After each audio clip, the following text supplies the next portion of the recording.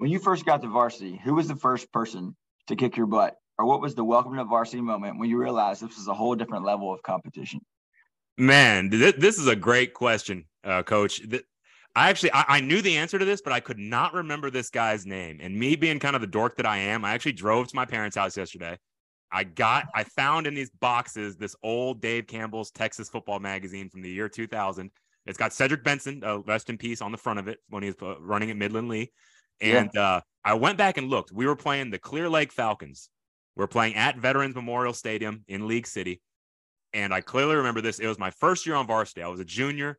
I was a kid that was a pretty late bloomer. You know, I was freshman A team, but basically played like JV B. I played sophomore team as a sophomore, so basically junior varsity B. I was not on the varsity in fall camp my junior year. I was practicing with the JV. You know, some injuries happened. And so long story short, I made the varsity for the first game, but I was not a starter. And so I was brought in sometime in the second half. And I remember I played quick tackle. So I was a tackle away from the tight end. So I'm the guy on the end of the line there. And I look up at this defensive end across from me and look up literally because, I mean, he was 6'3". I wrote it down in my notes, 6'3", 230, 4'7", This guy's name was Tom Logan. I went and verified that. But old Tommy Logan, 6'3", 230, 4'7". Here I am. I'm 6'1", 195. And it was one of those things where he was bigger, faster, stronger, longer, just better in every sense of the word. He was just better than me. But what did I do? I just went as basically balls to the wall would be the expression, man. I just went as hard as I could. Like, I think I probably looked like a little like baby duck, just like trying to learn how to swim in the water and just all my limbs and arms and legs flailing all over the place. But I played as hard as I could. And he probably was just laughing the whole time. Just different.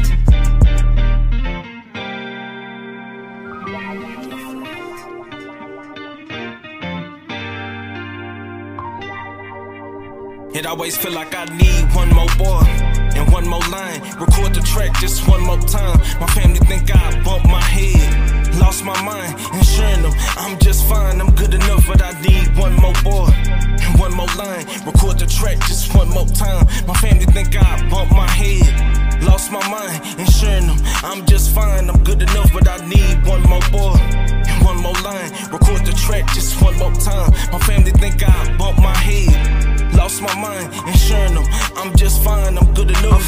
But you be told I need some therapy. Initially ain't do it voluntarily, but now I got a legacy. All right, welcome back to another brand new episode of the Team Player Podcast. This is episode number 65. This is a very special episode filled with lots of team player firsts. I've been your fearless leader here for this past year plus, of episodes here, but I'm gonna relinquish the reins tonight. I have two of my former Team Player Podcast alums, two of my really good friends, Coach Michael Vitek and Coach Chris Fisher. They're both going to be here tonight. They are going to be your hosts tonight, and I will be the subject. But before we get started, as always, if you're a fan of the show, please take the 5 seconds, give us that 5-star rating. That helps so much to help people find our show. We've cracked the 50 mark on Spotify, so we're above 50, and so we're climbing and growing onwards and upwards, as they say. And word of mouth is great. We may not have the biggest audience, but we have a pretty loyal audience. Like, I will get text messages after good episodes, and it's really fun. So we got a cool community. So please, anybody that likes sports or coaching or just positive stories in general, this podcast is for them. You can leave a written review. I'll read those live on the air. And you can hit the follow button to subscribe. That means you'll get a new episode in your queue every Sunday. And then you can follow me on Twitter at Coach_Kovo. That's Coach_KOVO. And last thing that I want to do, just to highlight, if you do want to listen to Coach Fisher's episode, that was episode number 27. And Coach Vitek, his episode is number 37. So if you're listening to this and you want to dig in more on the hosts that are going to grill me tonight, you can go find their episodes and learn more about them. All right, that's it. I'm turning over the wheel. Who's got it? Let's do this. It's going to be fun. I'll start. Like Kobo said, that we're flipping the script on him tonight. Yeah. So basically, Tell us about you. Where'd you grow up? Where'd you go to high school? Yeah, no doubt. So early life, what people may not know about me when they see the name James Kowalewski, I was not born in this. Well, they might think that because of my name, but I was not born in this country, but it's not Poland like you might think. I was born in Tokyo, Japan.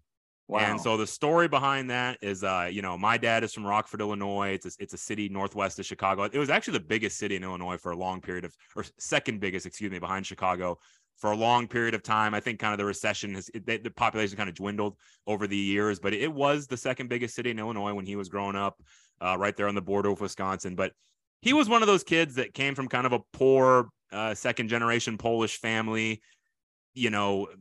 Going to college wasn't really something that his family had done much of. My uncle ended up joining the Army and it became a postal carrier for his entire, career. And then my dad really kind of did the same. So he out of high school, he joined the Army. He was in the Vietnam War. He also went to work for the state. My dad was a correctional officer, a prison guard, for the state of Texas for his entire career. And he's now retired. But that's kind of the story. So anyhow, after Vietnam, he ended up being in Japan for a period.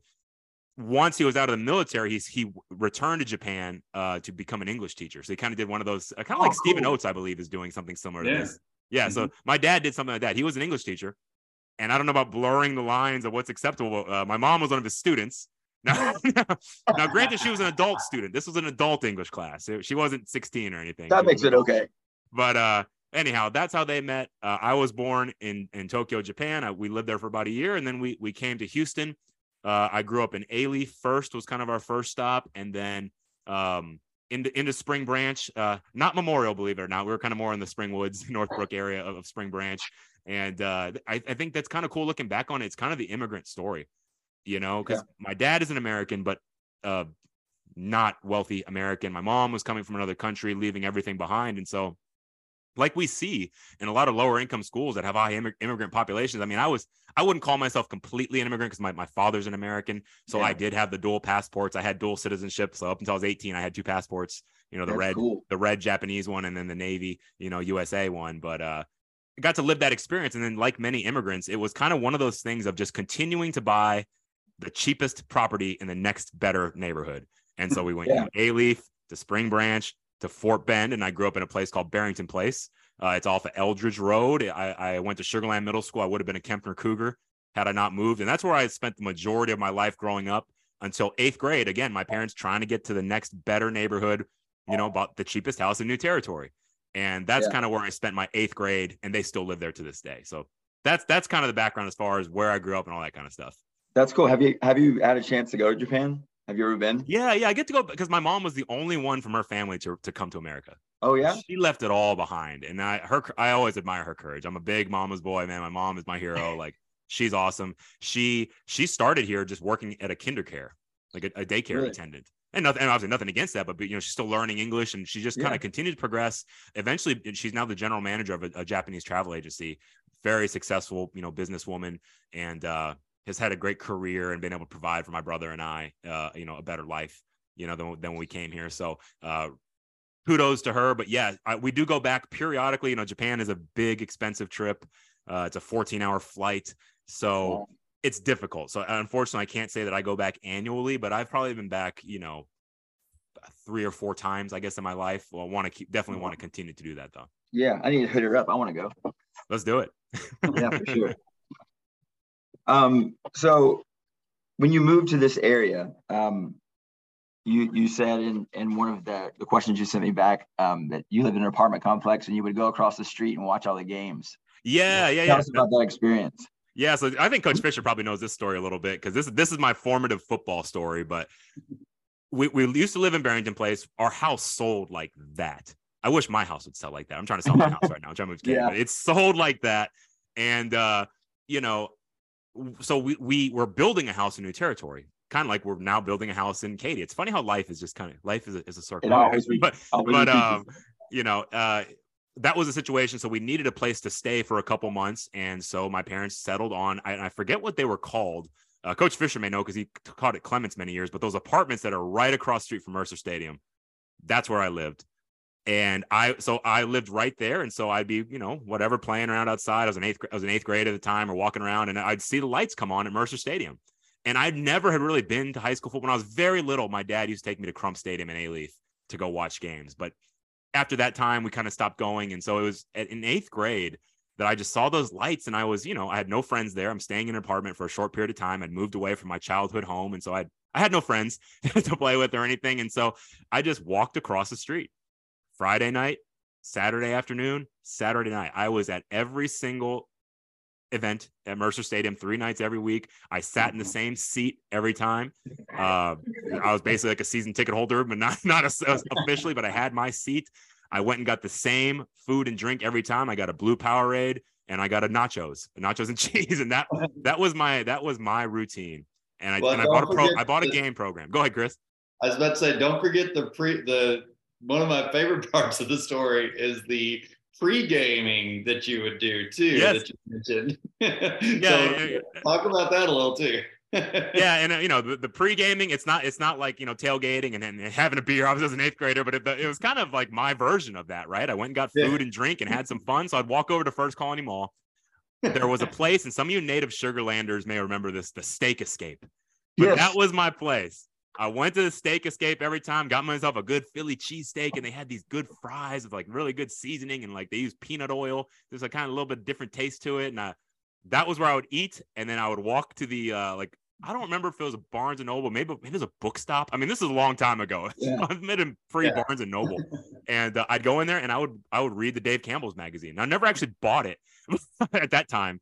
I've since collected many because I'm kind of a collector, but I would just sit there and I'd read the Dave Campbell's and I would read about the teams that I was about to go see. And then the other part was, and I'm a guy that likes to collect like sports stuff, and so I would always buy the program. And so every time I went to a game, I would buy the home team's programs. I had a big stack of programs, which I finally threw out a couple years ago. But that's what I would do. That was my routine every single time. I'm a big time creature of habit for sure. So VTech and I both grew up in single school towns. Sure.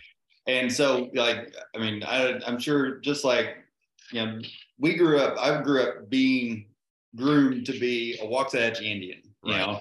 So like in your experience, you're going and watching a variety of teams every weekend. So was there any teams that you latched onto that you became like fans of more than the other? Or did you lean toward the schools that you were on path to attend?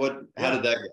That's a great question, man. That's an excellent question. And I'd have to say, like, the fan attendance was not great. It was good, but not great. Like, for instance, I sat kind of towards I sat towards like kind of like the sides. I sat towards the top, but towards the concession stand in the scoreboard side, away from the field house. That was like my spot, but like I was always alone. The fans typically sat in the middle. They sat in those middle seats at Mercer Stadium, and so it was never a sellout in the games that I went to.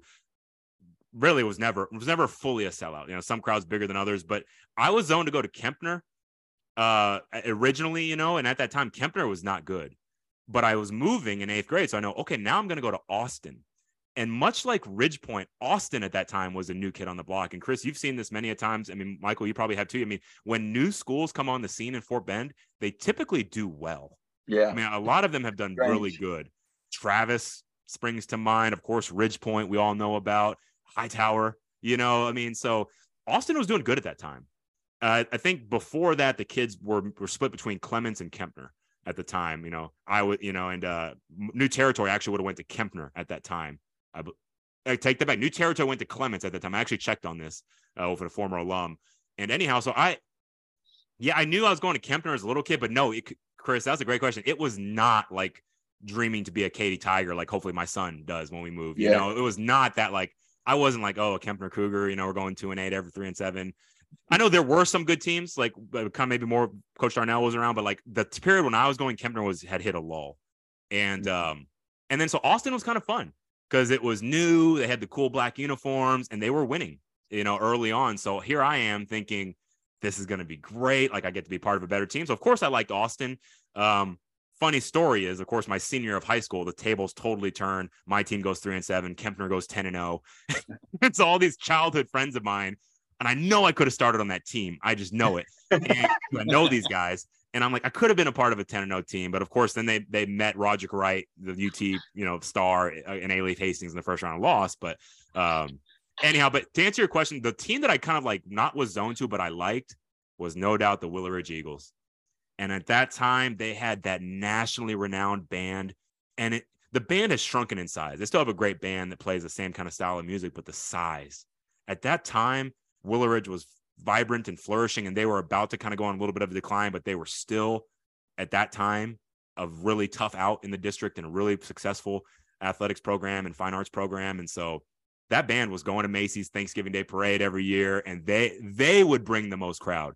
They would be the band that would perform at halftime, and the visiting crowd would give them a standing ovation every single time. Those are memories I have at Mercer Stadium of Willow Ridge, and so they were my favorite outside of Austin.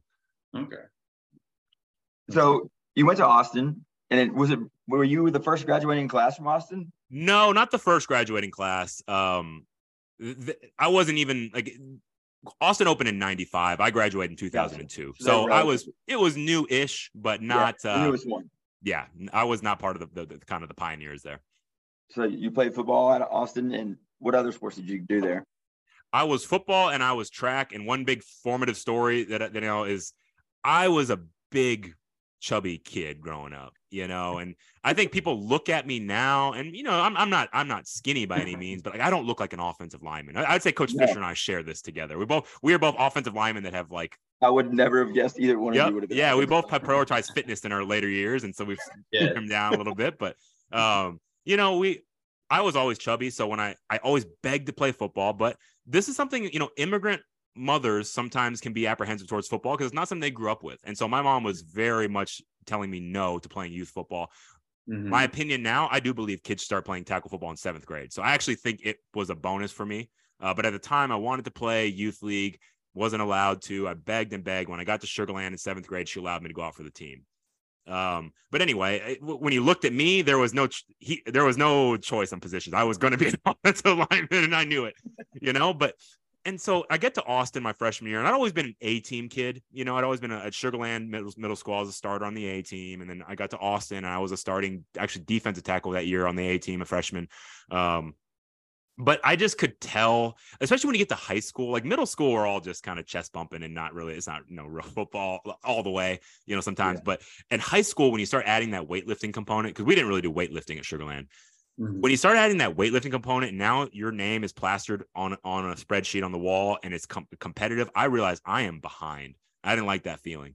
And I was like, yeah, I'm doing okay in my grade, but like, I got to go against these guys that are bigger than me, older than me, faster than me. I was like, I got to get in better physical condition. And I was the kind of kid, like a lot of us 90s kids, with what they call a latchkey kid, My dad worked at nights at a prison. My dad worked the overnight shift. So he would work through the night and come home like 6:30 in the morning. And so he would sleep all day. My mom was working long hours as a travel agent. So I would come home and be alone my entire like after school life, elementary, whatever. And dude, I'm kind of surprised now that I don't have like coronary heart disease at 40, because like I ate anything and everything that I wanted. It was all Twix bars and soda, like 3 sodas a day, and Cheetos. It was everything. It's whatever I wanted. Bologna sandwich all the time, And so I was always chubby, man. But anyway, it was in my freshman year, towards the end of it, leading into the summertime, I made a pact to myself, and I had a Spartan-like existence, what I call it. I completely changed my diet, and I allowed myself no pleasures. So I would eat a salad every night, no dressing on it. I was just eating like lettuce and tomato, and and I would no chips, no cookies, no candies, no fried foods, no soda, only water. And I did that like and every day I'd go to the track at Austin High School and run a mile. And so anyway, I left my freshman year. I was 5'11", 220, and a bad 5'11", 220. I got back my sophomore year. I was 6'1", so I gained 2 inches, and I was 188. Trimmed up. So I'd lost 32 pounds. So I was completely different. I didn't really look like a lineman anymore, but it's one of those things where that's all I'd ever done, and I was effective at it. And the coaches, so they just kept me there. And that's kind of that's kind of my football story. It always, like many linemen, I dreamed of playing tight end. That was kind of always my thing. And I felt like I had the chops to do it because I was decently fast, and I felt like I could do it, but it never really happened for me. I guess. So I just have those dreams, that were never fulfilled. But I see Coach Fisher nodding his head. I know he probably wanted to go out and catch some passes too, but. Oh my goodness. So like I read a book, Howard Mudd, one of the famous NFL O-line coaches, he wrote an entire book about guys that he coached And every single one of those guys, their story is they never wanted to be an offensive lineman. They all wanted to be a tight end, a defensive end, a linebacker, fullback, whatever. It's just so funny, like just the continuity of that mindset for offensive linemen. So yeah, that's very disciplined for to be a freshman and give up all that stuff. Like I got a 2 liter of Dr. Pepper right here that I'm drinking. That is a good point. And honestly, Kobo, I mean, like ever since I met you, I feel like you've always had that discipline in you when it comes to things. What do you think has helped you form that in your life? I don't know, man. That's a really good question. I would guess I credit my mom. Just I see her, like she really is the epitome. And what I'm about to describe is not the way that like relationships and marriages should be, but she was the epitome of doing everything, including like being the breadwinner at home, which again, I'm not all for like gender roles or whatever, but like she would be the breadwinner like of her job as a travel agent, but also do everything around the house. Cook all of the meals, cooking, all of the cleaning, all of the taking care of the kids. I mean, that's as the listeners know, my dad and I did not have a very good relationship. Things have gotten better as time has passed on. I'm the kind of person like it's water under the bridge for me. I mean, you kind of never forget, but I'm just like, let's move forward, but like I would describe that my dad, I mean, he really lucked into a situation where he did very little relative to my mom. And that's not the way relationships should be. So I don't want that for my marriage. I don't want that for my kids' marriage. Coach Fisher, I know your son's getting married on December 30th, which is our wedding anniversary. So a very special day. But I guess what I'm saying is I was not one of those kids that grew up seeing the white picket fence. Like, I'll put it this way. I grew up in New Territory. So like the house looked nice. And on the surface, you would think, oh, he's an awesome New Territory kid. He must have a great life. No one knew what was going on inside that house. Yeah. And that's the kind of thing that I took into being a teacher, I guess, is just, I understood that you never know. And whenever you're going through those tough times, you always feel like you're the only one that's going through that, And so I just took that into my teaching. Like whenever I would see kids that struggling, I would always try to express that to my kids. I even talk about it openly in class. Like I'd bring that up, talk a little bit, reveal a little bit about my past, let them know that if you are dealing with something, you're not the only one. I've lived it too. I'm here for you. But anyhow, I guess to go back to the question of how did I become so disciplined? I think it's just observing my mom. Just observing someone who was in constant motion. I really feel I'm honestly sad for her as I look back, and now she's older. She was never anyone that got to experience those years in her life like I got to do, going out with my friends and singing karaoke or, the fun stuff I like to do, Fisher knows about, or, like go on trips. Like she just always sacrificed everything for her family. And I think that kind of work ethic, came to me in certain regards. I mean, I'm definitely not the same as my mom's level, but that just watching someone like her and just respecting that and wanting to be like that kind of always guided me to where I was a kid. I never stepped out of line. I was not the kid my parents had to worry about if I was going to some party or being in trouble. Like I had no curfew because they did trust me and they could trust me. So I would say my mom, definitely 100% my mom. All right. And VTech, did you go ahead? I was going to say, I think it really helps also for us teachers whenever the kids see that we're real people too. Because a lot of times, especially like for the younger high school kids, they don't realize that, we have lives and we're people. They just think we live up here. Yeah. And so when you make those connections, it's I don't know, it makes your classroom so much better. And it's not always easy. It's not always easy to do. Sure. No, it's not. You got to bring in that human element, and like you mentioned, and you've been very open in all your episodes about your experience at home. Yep. And the impact that the coaches had on you. Yes. Were there, what was there any specific coach that you connected with the most? And also, like you mentioned, like you said, like we don't always know what the kid brings into class with them or brings into the field house with them. Do you think that he knew, or did you ever reveal to him what was going on? Right, that's a good question. And let me answer the last one first. No, I did not. Yeah, I was a kid that kind of carried my cross silently, I guess to say, carried the burden silently. I guess I didn't want to throw my parents under the bus in that one sense, maybe. And maybe that was part of it. Maybe part two, I didn't want to trouble my coach. Mm-hmm. And looking back, I know that he would have been open to it. But like, I kind of just felt like that was my problem. And I was just grateful that when I was at school, my coach made me feel like I was, you know, the biggest thing on earth, and I was somebody, and I was special. But it was definitely Coach Kitterman. Now, I came from a staff that was like Ridge Point, just a top to bottom, just great men. And that's kind of why I was drawn to them, is I would see them in the summertime or after school, whenever their kids would come. And I just would see that kind of like the way that they were with their kids and their wives and stuff. And I just was really not envious, but like in awe of it. You know, I was drawn to it because I didn't grow up with that kind of, you know, environment. You know, the environment I grew in was always fighting. Just every day is a fight. Every single day was a fight. Every morning, I know when my dad comes home, it's the first fight. And then I get to go to school. And then I know after dinner, or, you know, when my mom gets home, it's the next fight as he's yelling at her to get dinner on the table. And then I know it's like going to bed, they're fighting downstairs about it. And it was just constant. It was a war zone. You know, I don't want to make war or something, but I've used that as a term, you know, like it was just constant fighting, you know. And then sometimes it got like more physical, you know, and where it was like traumatic and that kind of stuff. And I was hoping things would slow down as age happened, you know, but my brother's 10 years younger than me, and he had to experience many of the same. It is what it is, you know? And so I'm sharing. The reason I'm so open about it, not to make people feel uncomfortable or pity me, but just to kind of normalize to maybe some people that are listening that you've gone through that. Yeah. There's others out there like you. There's many others out there like you. So there's nothing wrong with you. It's not your fault. You know, it's the parents, you know, the people committing the aggressions are the people that are responsible at the end of the day, not children.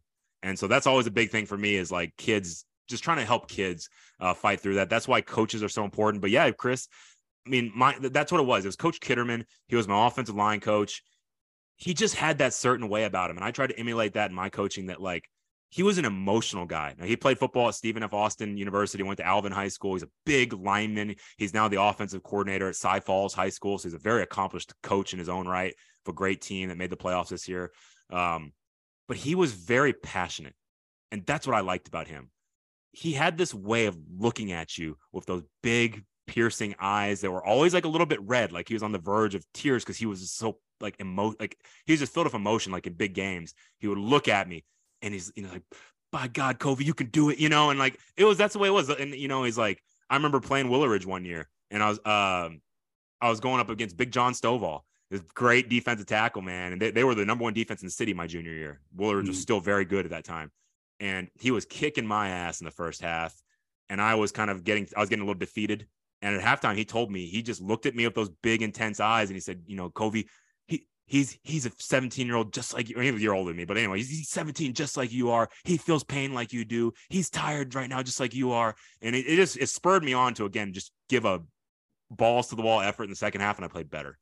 You know, I neutralized it. I didn't like beat him or anything, but I neutralized the ass kicking that was happening a little bit. So yeah, man. But just to wrap up the question, Chris, man, they made me feel important. They were like what I thought a family should look like. And I just think that's so important. And that's why I do this show now, is like, I don't like it when I see any kind of scaling back of extracurriculars, whether it's athletics or anything. Yeah. We do not need to go that way. I mean, the classroom's important. My mom is a Japanese mother. Trust me. I always emphasize academics my entire life, but it's important. But man, there's these things that you can only feel from being part of a team. And for kids going through trauma, it's life-changing. Yeah. I think it definitely is the kids' lifelines, certain kids' lifelines, and it's the reason why they come. And not just the kids that are struggling, even kids that have a great family, coaches augment their life too. You know what I mean? So it's not just kids like me that had that, like kids that have great parents and great support system, they love their coaches too. You know what I mean? So, yeah. Yeah. In some cases like that, I mean, there's kids out there that, like you said, they have a great existence at home. They never want for anything, but you know, like they go to school, they go to the field house, and the coaches make them want to do something, make them earn something for the first time in their life. And that's a very important experience, very important lesson. I think like a big indicator is like that feeling, and it's a cliche, but it's one that I kind of like, but of like, I would run through a wall for this coach. Yeah. That I just wanted to make Coach Kitterman proud of me. And I loved all my coaches, but there was two coaches in particular that kind of gave me that feeling of like, I just desperately wanted their praise or their acceptance or, their admiration. It was definitely Coach Kitterman, my O-line coach. And then this guy y'all know well, Coach Brantley, the head football coach at Elkins, was my track coach. Yeah. And even though he was, he didn't coach linemen or anything, he was a skill guy, but there was something about him that I just really respected, something about the way that he moved, the way that he carried himself, that I wanted to throw that shot as far as I could. And so that was, to answer your question, Mike, that was my other sport, was track. Story behind that is, and Coach Fisher knows this, I had no idea what a shot in a disc was. Like, it's not like televised on TV much, so I really didn't even think, I didn't even know about it, honestly. And so I finished playing freshman year football. And so I think, okay, football season's over. I guess I'll get on the bus and go home, and not so fast, my friend. And I was in my little gray shimmels, and they took my ass out to track practice. And I was terrible. As I already explained, I was not a great athlete freshman year. Sophomore year, I was like super skinny. I was getting more athletic, but still skinny. And so they forced me to do track. I was god awful. I was one of the worst shot putters, on our squad. And so then junior year, I'm a junior on JV. I mean, I played varsity football, but track, I was a junior on JV. But I was that off season, like I started like packing on muscle. And so every meet, it was like, I'm adding feet to my total. That's awesome. And I think I finished the year. Coach Brantley bumped me up to varsity for the district meet. And so that was my only varsity meet. I went to district. Jonathan Reeves was my teammate. If you guys were around Fort Bend at the time, he went to Arkansas. He could throw like 70 feet, 63 feet, I think was his shot distance. And he was excellent in disc as well. But so it was him and me. Here I am. I'm throwing like maybe, I don't know, low 40, maybe 40, maybe high 39. I don't remember what it was, but it was terrible.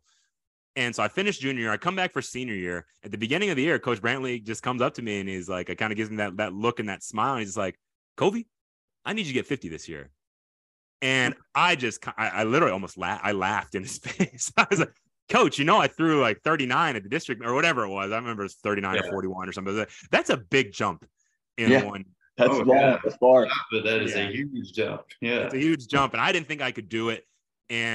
But again, I was a kind of a late bloomer. Like I said, I played varsity O-line at 195 pounds at Austin.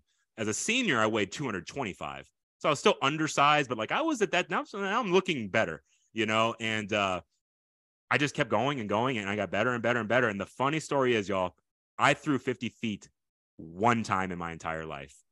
I hit it one time, 50 feet, 5 1/2 inch. So 50 feet, 5.5 inches. I did it at the district meet. That's awesome. That was my goal. I just wanted that feeling of being able to come to Coach Brantley and say, "Hey, Coach, I got his points. I got the silver that year, so I got to go to regionals." But that's all I wanted. I said, "Coach, I threw 50 and I got a second place. I got his 8 points." Awesome. And it just that was one of my best memories, man. But just that's great coaches, man. I think back to my coaching career. I can in my head, and Chris will know, like I can envision certain players that I felt that looked at me the way that I looked at my coaches. And the first guy that comes to mind is Jay Fan.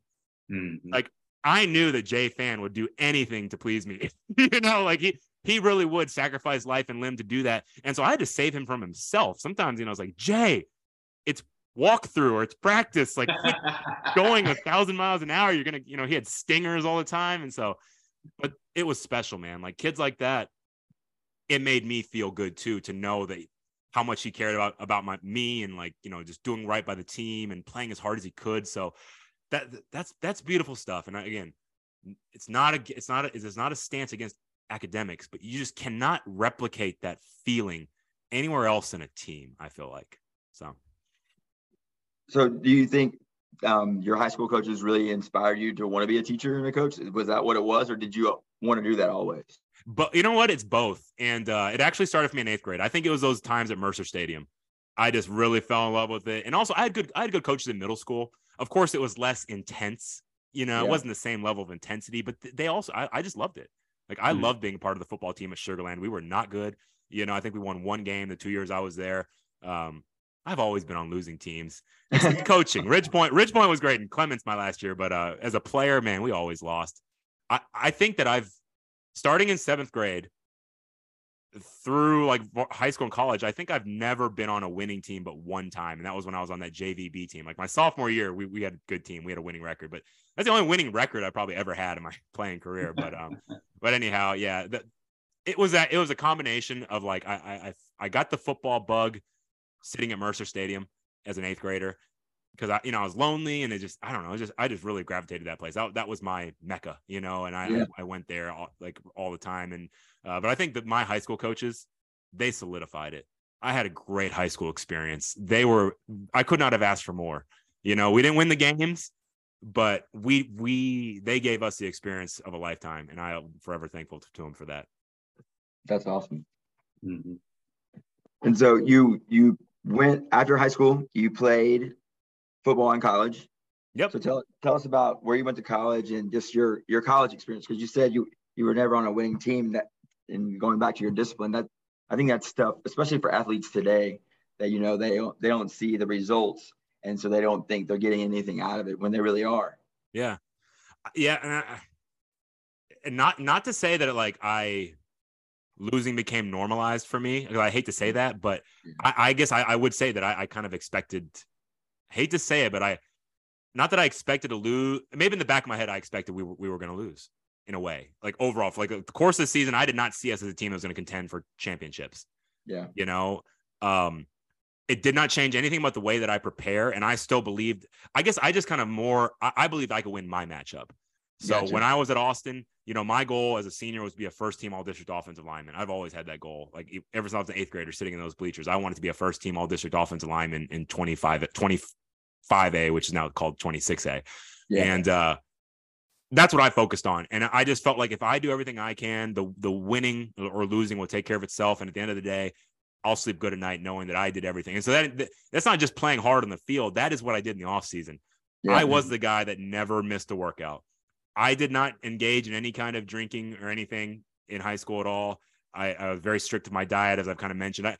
As I got more fit, I could relax a little bit, because I kind of broken through that really bad overweight period that I had. So then I was fit. I could indulge a little bit more, but I never drank, never smoked, never did any of that kind of stuff. Same in college. In college, it's a little different, right? You're living away from your parents. Yeah. The majority of our football team drank heavily. Freedom. And, and it's college. And I was, even Fisher knows this, my first couple years at Clements, I was boring as a doorknob. I had no personality, no social life. I lived with my parents. I hung out with my little brother, who was 8 years old or something. I don't know. Or he's older than that. He's 12 years old, That was my existence. And that's the way that I was.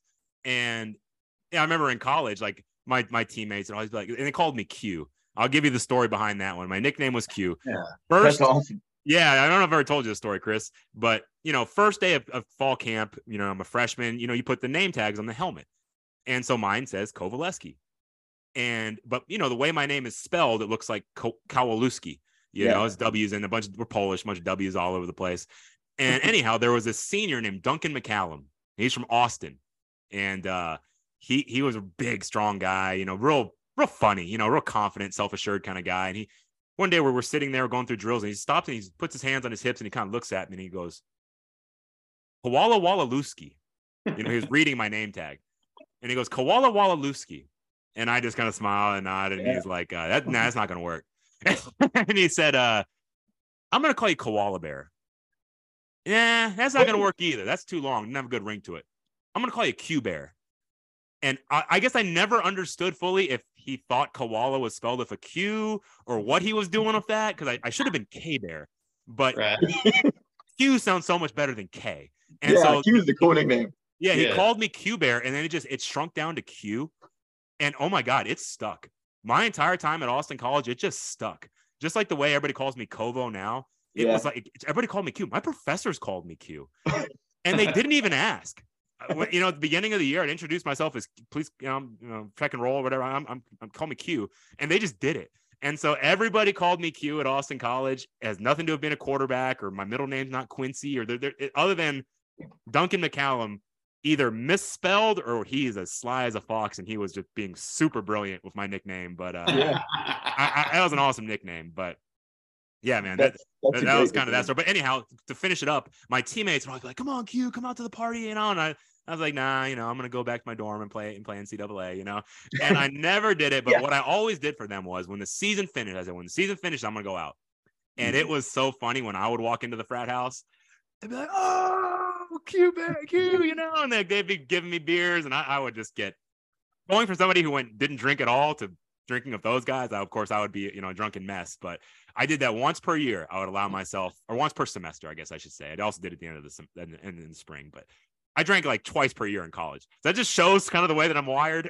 Yeah, for sure. Yeah. Oh, yeah. And so I carried that over. Like I explained, like my early coaching career, no personality. I still remember the story one time of sitting, I think it was at maybe Kevin Bird's house in Pecan Grove somewhere, or I can't remember whose house it was. The spring game. It Yeah. was me, Kevin, and you came over with, yeah, because Kevin and I lived in the same neighborhood. So after the spring game, we went and hung out at his garage, and we were drinking some beer. And I'm pretty sure that the beer that we handed you is still full today. Yes, is that true? You talking about nursing a beer? Oh, man. I had that down. I did not. I drank a beer like in an entire evening of like kicking up the coaches. So that just tells you right there. And of course, and I'm gonna say that all changed with our good friend Derek Ruthart. Oh yeah. Once I started hanging out with Ruthart more, who is, I just say he's a moderate to heavy drinker when he's going out, and we, we love to sing karaoke, both me and Derek. So we kind of got into that karaoke, like doing that and like going to Wild West and two-stepping and stuff and doing it. That's when I changed. At that moment, kind of my personality changed. I became more outgoing, and I'm thankful for that. I don't advocate like heavy drinking. Obviously, it's not good for you. You do it in moderation, but it allowed me to at least be more comfortable in a social setting. So at least now, if I were to have a beer of Coach Fisher, it would not be awkward of like, why is Kobo like literally sipping this beer? It's hard to sing karaoke without some liquid courage. Oh yeah. And Derek is a great guy. I mean, if you're uncomfortable around Derek, then I don't know what you're thinking, because he is so easy to be around, and just he is. Yep. He definitely loosens you up, and conversations in the night can go in a multitude of directions. Yes, they can. Oh, good stuff. So, go ahead, Fisher. Oh, I was about to say, so, all right. So I think we're talking about the college experience. So going to your playing days at Austin College. Well, this is the theme for me. And this is my one regret. And I've told this story on the podcast a couple of times. It's ironic, this podcast is called the Team Player Podcast. And for my entire playing career, I was the consummate team player. I was that guy that you knew that Kowalewski was never going to miss a workout. He is bringing other linemen into the field house in the summer and like leading those kinds of things. My senior year, I fell off the wagon a little bit and I was not a team player. So I'll kind of get into that story, but it always kind of revolved around and came back to my size. In high school, I told the story about like losing dramatic amount of weight. I didn't really look like an offensive lineman anymore, but that's what I'd always played. And so I just did it. And of course I love Coach Kitterman. So in high school, I wanted to play tight end, but it was never serious. I never actually was pushing my coaches, let me be the starting tight end. I just wanted to do it. I just wanted to catch a pass in practice, but like I loved being an offensive lineman. I would never leave Coach Kitterman. That would break my heart. So I was very happy with it. But when I finished high school, I kind of felt like, okay, this is the next chapter. I'm not an offensive lineman. I want to play defensive line. And, at Austin, we played both ways. So I learned how to play. I was a defensive lineman at Austin High School, but, my priority was offense. I was a first team all district offensive lineman. That's where I started. They'd throw me in on goal line sometimes, but it was spot duty. And so I was much better at O-line than D-line. However, I insisted when Austin College recruited me, and Austin College is a small private school, probably about 1,200 kids, so much smaller than my high school, in Sherman, Texas, 60 miles north of Dallas. And I really asked the coaches, I'd like to be a defensive end. I don't feel like I'm big enough. And they acquiesced and they were supportive. And so I came in as a freshman defensive end in Austin College, played in a 3-4 my freshman year and a 4-3 my sophomore year. And I was always a second string. I could never beat out Artie Cook. That's my good friend, man. He was I could just never quite beat him out. He's one grade above me from Lone Oak, Texas. A lot of good athletes come out of Lone Oak, Texas, but he was a great guy. And I was with him. I was bigger, faster, stronger than he was, but he played defensive line his entire life. So he had that it factor that I used to have on the O-line, where for me, everything was mechanical. I was very robotic defensive lineman. Of course, I listened to my coach's technique and I was very a technician in that regard, but I didn't have the natural instinct or movement to be a great defensive lineman. And so, I did not crack the starting lineup, but I was in the rotation. I was the number 2. I was in a rotation. So I played quite a bit my freshman and sophomore year, did okay. Junior year, the coaches asked me, Q, would you be interested in moving to right tackle? I know you have an offensive line background. We could, we need help. And again, I was like, I was excited. And as soon as I made that switch, man, it just felt like, I don't know what the analogy would be, but it felt like being in the right place again. I felt like I was back home. Yeah. And it was just so natural for me. And I had a really good season. I really did. And I had so much fun. I played well. Pass protection was kind of my forte because I was smaller, but I had good feet. So I could always stay in front of and I'm not going to blow anybody off the ball. I was never a mauler or anything, but I was just athletic style of offensive lineman. I was good at pulling on counter, pass protection. That was kind of my things. But, I had a great season. And so going into senior year, the thing that was weighing on me was I was struggling to keep on weight. And I wish I could say that now, but I was the kind of guy that, we had our meal card and I could go wherever I want, or I go to Golden Corral whenever I wanted. I was eating, trying. And when I played defensive end at Austin College, I was about 230 pounds, 225 in high school, 230 as a defensive end. And I got up to 240 playing O-line. So I was 6'1", 240. That's the biggest I could ever get. And it was really hard to keep that weight on. So I was kind of struggling with that. And plus in my head, there was still that unfulfilled doubt of like, I'm too small to really be a good offensive lineman, even though my coaches graded me out that I was doing good for the team. I just thought, I'm too small. I want to play tight end. I'd always wanted to do it. And I'm like, now I was kind of feeling like that the end is near. And I was like, this is my last chance. Now or never. And I did it, and this is where the story where I begin to regret it, because my coaches were not on board with it. They were telling me like, Q, like you're our best offensive lineman, like you had a great season. We need you. Like, why would we move you? Why would you move your best offensive lineman to tight end? Like, that makes no sense. And as a coach, why would we do that? I was being selfish. I thought more about my individual success and the team success. And it's something I'm ashamed of, honestly, that I am ashamed of that. And that's why I always told those stories to my kids, that you are the team player until the one day that you're not. And that was my senior year for me. And so all like the goodwill that I felt like I built up over my career and was so proud of, I let it evaporate that quickly because I became more about myself than the team. And so anyway, I was like pressuring coach to move me to tight end, and we didn't really have a tight end in the offense. It had been kicked around that maybe we would use a tight end, kind of look more like Hardin Simmons, which Chris knows is like a good Division III program, or our good friend Barry Campbell played football at. But it just didn't happen for us. The style of offense, we did not use a tight end. And so I kind of just said to hell with it. So I started transitioning like my body. I lost weight. Derek Ruthard is my best friend, is a quarterback. And so we would throw every day. Like I learned how to get better with my hands and everything and run routes. And I became a man without a position, essentially, because the tight end never happened. There was no tight end. Mm-hmm. And so I'd lost too much weight. I wasn't strong enough to really go back to O-line or D-end or anything. And plus they probably didn't want me because they probably thought I was selfish, and so I basically played a H-back position. So here I am 1 year before I'm the starting right tackle. And the next year I'm the pitch man on option. I swear to God, that's a true story, man. And it was just so, I'm almost amazed that I did it in a way. Like it's kind of proud that I did it. And I was second string. I don't know how the hell I fought my way up to second string, because I can't believe I wasn't last string, but I did it. It was good for me as a coach, I guess, to learn a new position. But at the end of the day, who cares? I got the rest of my life to learn how to coach different positions. I was embarrassed that I was selfish. And so anyway, I just always would tell that story to my players, in the years that followed. But that was a sad way to end a great career. But I regret it, but it's all part of the learning process. Like, I'm not going to beat myself up over it. My head coach, David Norman, is a great guy. And I remember we went to an event many years later, a Hall of Fame induction for our school. And one of my friends was being inducted, and I'd had a couple drinks, and Coach Norman had a couple drinks, and I went up to him, and and I came in. He's, "Hey, Q," and he's just so nice. And I said, "Coach, I'm sorry for all that bullshit I pulled my senior year. I should have stayed at tackle." And that was cathartic just to say that to him. And he just said, "Q, I love you," and he gave me a big hug.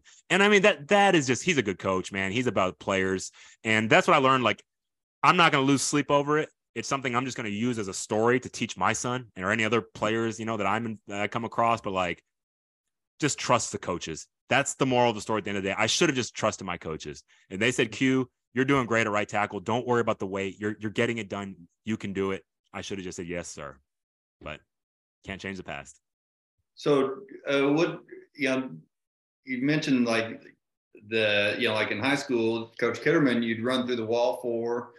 So what was the difference between like that relationship that you had with your high school coach and your college coaches, where you did, think like, I want to pursue my interests? That's a great question, Chris. And this is not to throw those coaches under the bus, because I love Coach Norman, my head coach, but I think it was more me than them. I think part of it is like when you're in college, you're just at a different stage in your life too. Yeah. You're a little more independent. And I guess maybe even though I had that bad background, I think through my experience with Coach Kitterman, I'd already kind of found that what I was looking for from a father figure of Coach Kitterman. And so in college, I guess I wasn't seeking it as much. So maybe I wasn't seeking the relationships, but also in Division III football, and you probably know some of this from talking to coaches. It's very low pay. You need to really advance through and become maybe the head coach or move up. But a lot of the lower level assistants at Division III, maybe their room and like their board is provided for, like their housing and their meals, but like they're not actually making. That's why a lot of times people say coaches should, if you're going to go the college route, try it when you're young before you have a family. It's hard to support a family like that. So we would have turnover. We did have a decent amount of turnover with the assistant coaches, at Austin College. So I guess I never built that relationship, that kind of relationship, even though I like them and everything. And it's nothing against them. I would say it's that reason. And secondly, it was me. Again, just kind of like with my dad, like it was my problem. I just became selfish because I think the real problem is me worrying about the outside perception. Me just thinking because I'm only 6'1", 240 that I can't be recognized as one of the better offensive linemen in the league, in the conference. And I think that's really what it was. I wanted to be a guy that became an all conference player, and it definitely didn't happen for me in my senior year. My best chance my junior year, but I guess since I did not make it as a junior and I thought I had a good season, maybe that was part of it too. Is like, if I can be a tight end, I can be a great run blocking tight end of my offensive line experience, be one of the best run blocking tight ends, and then, add something in the passing game. It wasn't there. And it was me trying to accomplish all these goals that were outside goals. It wasn't about the team goal. And that's something, like I said, something I regret, but I think that is the real reason I was searching for where I thought I could achieve, in my last year. Oh yeah. And I think, like your experience, like with the turnover of the coaching staff and maybe, not necessarily the lack of connection, but just not as deep a connection. Sure. Yeah. I've heard other players have had, especially, and that have played like, especially lower levels, D2, D3, they've had similar experience where they did, like a guy that we've talked about on the show before, as far as like Ridge Point, all-time players, Justin Jackson. Yeah. Like he talked about his experience and because when you think of him, ultimate team guy, Ridge Point, sold his body out, maximized his athletic ability. Yep. Had a great college career, but at the same time, he got there and he realized, the guys that he was working for, or that he was, the coaches that were coaching him, they had their own agenda that they were pursuing. And so he said there was a time that he turned inward as well. And right. basically turned his training and his development more, selfish or, just focused more on himself, and I think that's a common thing that happens at that level. I think it's common now, even with our high school kids, because of social media. Oh yeah. I think that affects a lot of our kids more than they realize. Oh yeah, I would totally agree with that, and especially even though I think like at Ridge Point, especially right now, I think we have a very stable coaching staff. Yeah, we're not experiencing a lot of turnover, but there was a time where we were replacing quite a few every year, and that allowed for that to be set in for the kids to start focusing, and so. It's tough as a high school coach to get through to some of these kids because who is the one coach that's consistent for kids, whether it's basketball or track or football, that they're always going to see, and that's their personal trainer, their private team coach, the person they're paying. Yeah. Is that becoming, because I want to ask this to you guys and just take a quick departure, because I stopped coaching my last year at at Aldine was the 2016 season. And so I'm around the game a lot with my broadcasting, my friends, the podcast. I'm around the game, but I'm not in there anymore. Mm-hmm. Chris, in that time from 26, or at least on the football side, Mike, I know you can speak to it too on the basketball side, but like from 2016 to 2023, have you seen a dramatic change? Because I know sometimes on social media, you see people talking about it, and I always wonder, like, are they embellishing it? You know, is it really not that bad, or are there big changes even from when I was coaching, which doesn't feel that long ago? I think there have been, and I know like VTech will probably be able to talk a lot more about this because, you know, with AAU having a great impact on his sport. Yeah. You know, and football wise, one thing that I think has happened, and the pandemic did this to everything. It accelerated and overemphasized things that were just starting to happen. And so when schools shut down and we couldn't work with our kids, private trainers didn't care. You know, Right. That's the one thing that they were promoting that they could do is you can go outside, you can go play. So what do? They go to the fields and they're playing, they're working with their trainers, and those guys are, and so that was their avenue. And so they were able to get with those kids, and kids were able to, you know, work with them even more and more. And so it just, I think stuff like that, that was already beginning, became overemphasized. And now it's one of those things where, you know, there are really good private coaches who, are doing well by the kids and who we can talk to and trust. And then there's ones that are conflicting with us, and they're, you know, and we're not able to get the message through to the kids because they have so many messages in their head from us, from their coach, from their parents. You know, VTech, what do you think? Hey, before VTech, can I ask one follow-up on Chris's point? Because I'm really curious about this. Those coaches that are implanting some of those negative signaling in the kids' heads, what specifically what are examples of that? Just because, again, I never saw that kind of influence from these outside coaches. Like, what kind of things are they telling the kids that are kind of conflicting with what you want to get across to them? I think there's things like mostly it's like it's more of like team concept type. It's like where especially in football, we might ask a kid to play offensive line, for example. Yeah. And the classic example we've already talked about, they don't want to play offensive line. They want to play defense. They want to play tight end.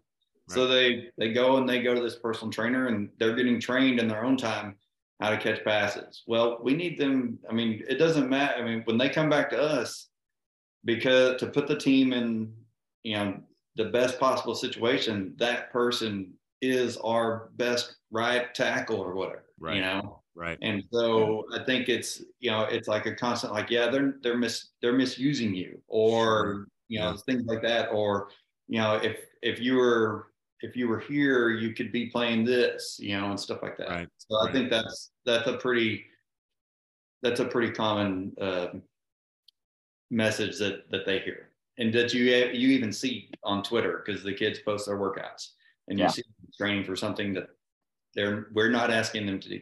Right. And for me on the basketball side, specifically, it's like a lot of players when they're playing in the summer, you know, they're on teams that are completely different than our high school team. Maybe they're on a team that is full of guards that all start at their school. And so it's the best player from all the schools. And so when they play in the summer, they don't lose. And everything flows because everybody's skill level is so much higher. When you get back to high school, some of our high school players, you know, they know they're not going to play in college. And so they play during the school year. And once the school year is over, then they go back to being a regular kid. And so skill-wise, maybe they're not as developed. They're bought into the team. They're going to do whatever for the team. But then the skilled players who have that dream and aspiration of playing, and they're still working on their game in the summer, they come back and like, oh, well, you know, this person doesn't care, or this person's in the game and they shouldn't be in the game because they don't have the skill to be there. I think that hurts us a lot. Right. And then like with the social media stuff, I mean, promoting individual kids is something I've shied away from because I'm trying to promote our program. Yeah. And social media wise, that's how they feel they get seen, you know, is on the Twitterverse, which it's there's no right answer for that, for promoting kids, but I want to promote the best kids for our program, but I'll promote the program. And since I've seen that. I've seen that, Coach. Like whenever I do like some broadcasting, yeah, or I host like the Seven Lakes podcast, and they're all great coaches. But a lot of times when I ask the question, like, would you like to highlight certain kids that have stepped up as leaders? Like they almost always shy away from that and like to speak team concept. Causes more problems. I totally understand that. I think in general, that is a good rule of thumb that would have been good in 1998, just like it is now. But like, I don't know. I feel like back in and maybe this is me doing a bad job of coaching, but I would talk about some of my, high achievers, I guess, as a way to stimulate interest and publicity in the program. But I think now maybe that is opening more of Pandora's box of problems when you but maybe less so than when I was coaching, even just a couple of years ago. That's been accelerated, I think. I think it's changed a lot also since COVID. I don't know what. I feel like our kids are different. Like the first year back, you could tell everybody was quiet. Like even in the class of seniors, and there's only 15 kids in the class, and we're in class, and people are sitting there, and no one would say a word. Even we were on block scheduling then. I'm like, okay, guys, let's talk about this, and they would just sit there. Yeah. Like everybody was afraid, and I don't know if it hasn't continued because we're back full scale, but things are just all around. I feel like kids are different now. Even me as a teacher, I feel like it's different. I don't know, Chris, you probably feel the same way a little bit. Yeah, I mean, there's definitely a disconnect. Between.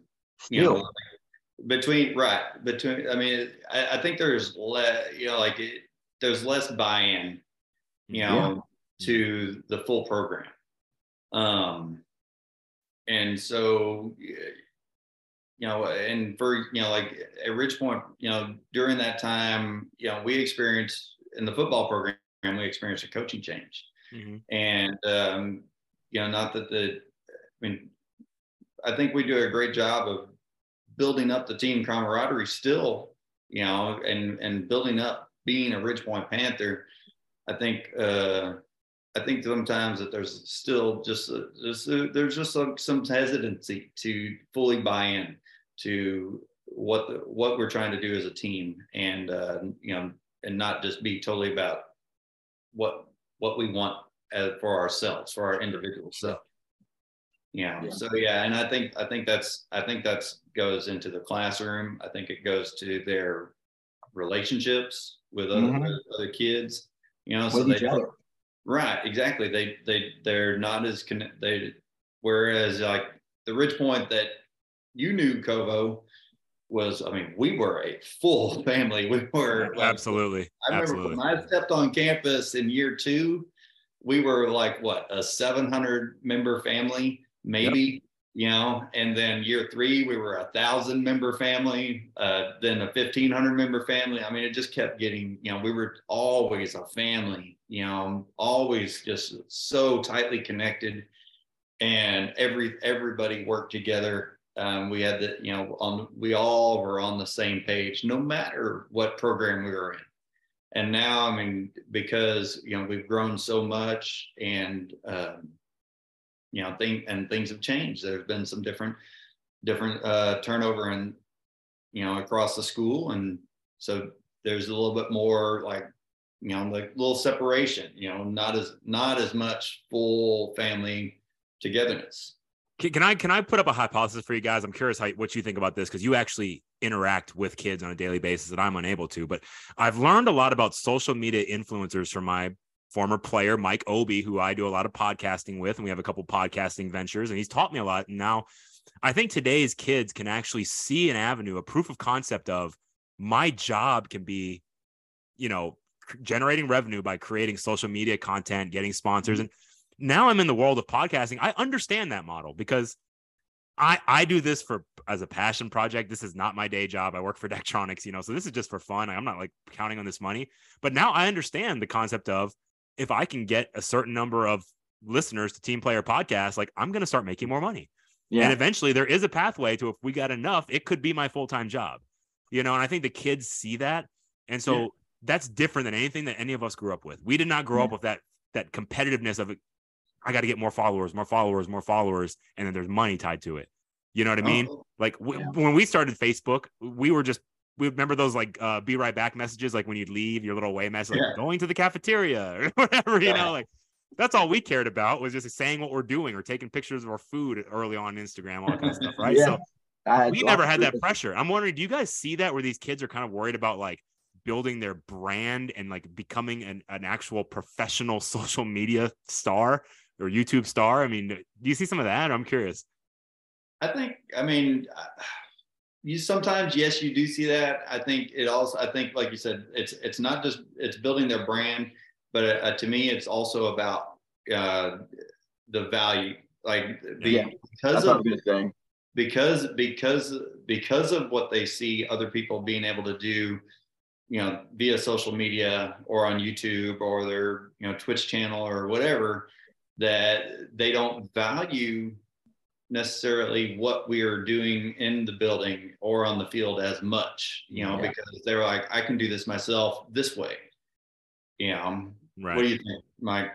Yeah, I agree. And going back to like, even with the recognition of individual players, they see that has, like you said, has more value for them to get their stats or whatever posted on Twitter than it does for the success of our team. And that gives them a feeling like when they get likes or they see so-and-so retweeted me, they see that they get, that makes them feel good. And whenever somebody gives them a compliment, necessarily, that's not the same.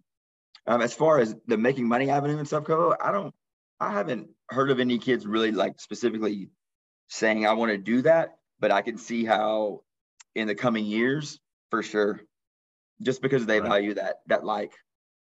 I mean, it's kind of like an endorphin rush though, right? Like, I mean, in a way, sure. like, I mean, Chris, when you start, I mean, I know you are the most humble, you're just a humble guy. You didn't start Texas high school football chat to become like some, big time social media star, but like, he is. When you saw that follower count, like go and go and go, did that give you a little bit of an endorphin rush? Like, yeah, I mean, it does, and you're like, oh my goodness, how can, and then it's like, how do I get more? Right. Oh my goodness, I'm at 10,000. How do I get to 20,000? I mean, it's, you do. You got that one tweet. It's, a million likes or whatever. And it's like, oh, wow, my phone is going off, I want to do this again, because it does, it is neat to see the connections, and it is, like people that you just looked up to or read about all of a sudden like did something with you, right? And that was, I mean, that is a really neat experience, I mean, it is, I mean, and I do see the value in that, there is the value of connection, but it's, to me, I think the disconnect is misplacing the value of connection for your values. You know what I'm saying? I agree. That was good. Very good. Very good stuff. Well, Kovo, let's get back to your coaching. So, I mean, you've mentioned a bunch of different times all about the coaching and stuff. So run us through your history and where you started and how it went and how you liked it and all that kind of stuff. So I stayed when I finished at Austin College. I stayed for a 5th year to get a master's degree at Austin College. They had a program there, a 1-year degree plan. And so in the fall, after I'd graduated, I was a graduate assistant coach for the Austin College football team. And this was pretty cool. This is where I got to meet Ronnie Gage, became our head football coach. And he was famous at Louisville High School up there in the Metroplex, famous option guy. And I'm sure maybe Coach Fisher, of all the work he's doing on Twitter, maybe if you do talk to like the option guys, they all know this Ronnie Gage. And now his son, James, is the head football coach at Alvin. And his wife works here. That's right. Yeah. Yep. Coach Gage. Softball. Yep. His wife. Yep. And so, James is running this kind of really cool, different style of offense down there at Alvin, the same one that his dad ran and won some state championships. But anyhow, so I coached under Coach Gage for that year. And then the way that our program worked was in the springtime, you either had to go do student teaching, or if you could find a paid internship, you could accept like a paid position, like a full-time position starting in January. And so me and Coach Derek Ruthart, were both in this program, and we both did it, and we both got real jobs. It's like a lot of our classmates were just student teachers. Me and Ruthart actually got jobs, and so we're making money. Cool. It's pretty cool. But I got Clearbrook, and Derek got Seven Lakes and Katy. And so we both started in that, and started in January, in our graduate year. And man, I got to tell you, and I always tell people this, like I'm telling Mike Obi, my former player who's now a teacher, I tell them the first year of teaching sucks. Yeah. I think there's no way about it. I mean, if there are people that come in, they're rock stars in it, or if they just come right in and start kicking ass and taking names as a teacher, it sucked. What year was that, Enbrook? Yeah, was that? What year was that you were at Clearbrook? I guess that would have been like 07. I think I was at Creekfin. Yeah, I guess we were right around the same time. And I of course I was living at home in Sugar Land, so it's like a 45-minute drive just to get to Clearbrook. And you're used to being a college kid. Now you're waking up super early in the morning, and it's just your first time doing a job. Is one part of it. But then I'm in Clearbrook. I have no connection here whatsoever. I'm not a coach at this time, which I think probably was a good thing, but I think made it harder in a way because like the kids didn't respect me in the same way that like they would a coach. I feel like coaches are just so uniquely able to build those relationships and have that kind of respect. I really hope that hasn't changed. I know that kids maybe now they're focused on other things, but I still hope they love and respect their coaches, because I felt like once I became a coach, my ability to relate to the kids like shot up. The respect, they just liked me because I was a coach. I felt like. But anyway, that first year at Clearbrook, other part was, again, I'm taking over for a teacher who was fired at mid-year. So you guys know how that, you can imagine what was going on there, right? So I'm taking over these kids that are used to doing nothing. They've had a bunch of subs, for a long time. And so it was just hard. All of it was hard. And at the end of the year, I told my mom, I was like, I don't want to do this. I don't want to work with kids anymore. I want to go back to school. I want to study something else. I want to work with adults. And she said, Jimmy, whatever you do in life for a career, do it for 3 years before you quit and try something else. And I said, okay. So you're right. I've wanted to do this since I was an 8th grader. I mean, this is my dream. And I put a lot of effort. I'm in a master's program. I mean, like I've worked hard for this. She was right. And I just thought maybe I just need to change the scenery. And I want to come back to Fort Bend. I always thought I could get in at Austin High School, my alma mater. And it just there was not openings. Kevin Moran was the principal at Clements High School, and he was my assistant principal when I was a student at Austin. Awesome. Yep. And so I sent him an email one day, and it was so cool because I sent out a bunch of emails and resumes and all kinds of stuff, and I got a response like within 5 minutes. That's how plugged in this guy was. I mean, he's just always on top of it. And I wrote an email saying, I don't know if you remember me, Mr. Moran, but I was a student at Austin High School. You were my assistant principal, and he goes, of course I remember you. He's like, come in for an interview. And I pretty much I just needed Coach Hume's blessing. I think Mr. Moran basically signed the blank check or whatever. And just as long as I didn't screw it up with Hume, I had the job. And luckily I didn't, even though Hume is so intimidating. He's just an intimidating guy. So it was really meeting him, I was nervous going into it, but then once you get to talk to him, you let your guard down because he's a nice guy. So I really wanted to work with Coach Hume. I had seen, let me tell this story. My last year at Austin, we were 3-7, and we were second to last place. The last place team was Clements. So going into the last game, it was Austin versus Clements for basically the toilet bowl, right? We were the two worst teams. And I love those games. Those are my favorite games to broadcast. I always tell them, give me Northbrook and Spring Woods. Give me Pasadena and Rayburn. I love those games because that's their Super Bowl.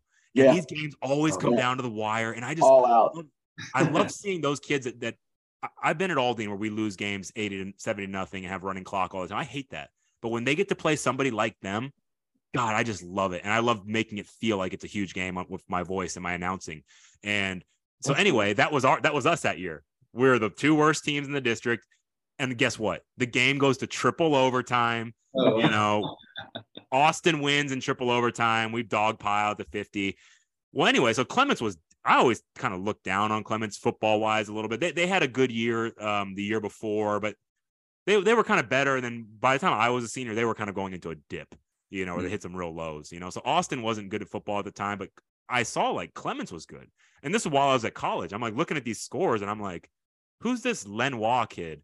This Chris Lenoir. He's like, he's all these yards, and like they're really good. And it's Alex Wacha and like all these like weird names. I thought these odd names, but they're playing good football. And I was like, there's some new coach there that I don't know, this Holme guy. Like I could not pronounce any of the names of these Clements people until I got there. But I'm reading the scores. I'm like, wow, Clements is winning. I was like, I want to be a part of that because I already knew it was a good school. And so I was so happy. I got the job at Clements and instantly everything changed. I got a T-Shack, which is great. I think all of you guys that are teachers know that that's like T-Shack right now. Yeah, you want that. I think like first instinct is you don't want that, but trust me, you want that, especially at Clements because there's no cell service inside of there. So I was in the tee shack, I could control my AC. And the most fortuitous thing was I was next to a guy named Brett Sniffen was the guy next to me in the other tee shack. And so that changed the whole propulsion of my career, but instantly I loved it. Instantly, all the problems I had managing students and just hating my job and my life kind of, because, so much of I was spending so much time teaching and preparing at night and stuff. Like it felt like it was my whole life was my job, and everything changed. Fell in love with Clements, loved the kids. And I would have stayed there forever. And then as you guys know, Coach Sniffen gets the job at Ridgepoint. Long story short, it was in the middle of a riff. He basically could not hire. I was probably like his, I don't know, fourth or fifth choice. He wanted me to come to coach offensive line. That was what he saw me as, a good young offensive line coach. Like I was, but it ended up happening to where he could only bring coordinators over, and all the guys he wanted couldn't come for various reasons with their teaching field. So he basically could have like nobody and be by himself, or take me. And he picked me over nobody. So Yeah. So that was pretty awesome. I'll never forget. I was driving right by that Best Buy there in First Colony, and he called me. He goes, Kovo, what do you think about being the defensive coordinator at Ridgepoint? It's one of those things like, is this April Fool's? Are you effing with me? Joking? Like, and I was like, excuse me? Coach O-line, right? And I've never been, and I was 24, 25 years old, and he just said, hey, this is what I need to do. Is I have some hiring setbacks. We have 2 years till we start varsity. I can work with you. He goes, the most important thing is you're a good coach. You work hard and I trust you. Like, you're going to get better. I will help you. Like, don't worry about your experience. Like, I just need you because I can trust you. I know you're going to work hard. And I said, yes, sir, let's do it. So that's how it started. I share all the time. I was a very poor defensive coordinator including our first varsity year. I apologize, Coach Fisher, putting the team in bad positions. There were so many games we lost in shootouts because of me. I was not prepared. I had a good off season. I've told this story where me and Ruth Art were the only people that showed up at this clinic at GHFCA clinic in Port Arthur. Coach Elliott Allen at Stratford. He's now an AD in the Hill Country, but he is first class. He taught me that whole defense. Every question I had about that Stratford defense, he taught me. We adapted a lot of it, mixed in a little bit of Klein Collins, mixed in a little bit of Laporte, a little bit of Katie, and we had our Ridgepoint defense. But finally, we had an identity, and that's when we started playing good football defensively. But that's my coaching career. So loved being at Clements. Had the opportunity to come with Coach Sniffen to Ridgepoint, and we were really, really, really good. We're having a 12-0 season. What we always did was the day of the game, Coach Sniffen would take Coach Darnell and myself to lunch at Hogs and Chicks at the front of Siena. I don't know if that still exists or not, but it doesn't actually. Sadly, it's closed now, like in the past year. Yeah, but that was our pregame routine. So we'd go there, we'd have lunch and kind of talk about the game and just last minute preparations, just kind of getting ready. And one day, Coach Sniffen looked at me and Bobby and he said, you guys need to start looking. Like, we've caught lightning in a bottle. Who knows if it'll ever be this good again? Like, because we're getting a lot of buzz, and it's like, now's your chance. Like, you should go, and that's what I always respect about Coach Sniffen. He was not a guy trying to hoard his coaches. I mean, he wanted us to succeed. And so Bob and I both, that's the first time I didn't really look at job boards. The only time I looked at job boards was looking at the beginning to get to Clements.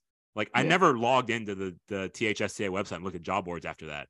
I was asked to come to Ridgepoint, and then he instructed me to apply for Aldine, or not Aldine specifically, but he said, look around. So I looked, and for me, me and Bobby were both applying at the same time. Luckily, we did not apply for the same jobs. I think he might've applied at like Maid Creek or something first. And of course he always kind of wanted Clements, which worked out, but like, I was different.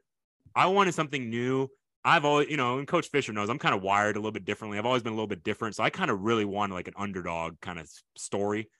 And I just was really drawn to Aldine. They had Nimitz High School and Aldine both open. I got to admit, I kind of was like hoping they pick me for Nimitz because I saw like quite a bit of talent, I thought, returning. And, and I really like what I saw. A lot of good players returning. But, Aldine too, I was like, I really like that too, because I love the history. I'm a history buff, and I love the history of the Aldine Mustangs. And that was my first move. I'm wearing this Columbia blue Aldine Mustangs jersey here. Aldine jersey. The one thing I took, but when they were rock and roll in the 90s, they wore this Columbia blue. And that's the same time with the Love You Blue, Houston Oilers. And over time, they switched to royal blue. And I don't know why exactly, but that was my first order of business. Is like, we're bringing back the 1990s Aldine uniform. And that's what we did. And I thought I enjoyed that part of it, and welcoming back some of the players from the 90s teams. And I got to meet Coach Bill Smith, the legendary coach, and he was just awesome. He was so thankful. He's just like, thank you for leading the program and all your hard work. He was just a great guy. So that was Aldine. I'm sure you probably want to know what happened. Why did I leave? Yeah. And, that was one of my questions. Well, I was really enjoying it. I always tell people my career coaching record was 2-18. Okay. So when I hear people that have 700 career victories, I'm just like, I know how hard it was to get 2 of those suckers. Yeah. I have 2 game balls in my weight room. It's kind of funny. The first one was Coach Kovo's first win, Northbrook High School, 2015. The other one, it says Coach Kovo's proudest win. That's the year, that same year, we beat a playoff team. We beat Nimitz, and they went to the playoffs. So I was like a one-win team at the time, beat a playoff team. I always remember that. I could have also signed that Coach Kovo's last win. Little did I know that the next season we would win 0 games. And then that would be the end of my career as a head coach. But I always kind of thought that was funny. I've got the game ball for both my wins. But, I loved being the coach of the Aldine Mustangs. I really did.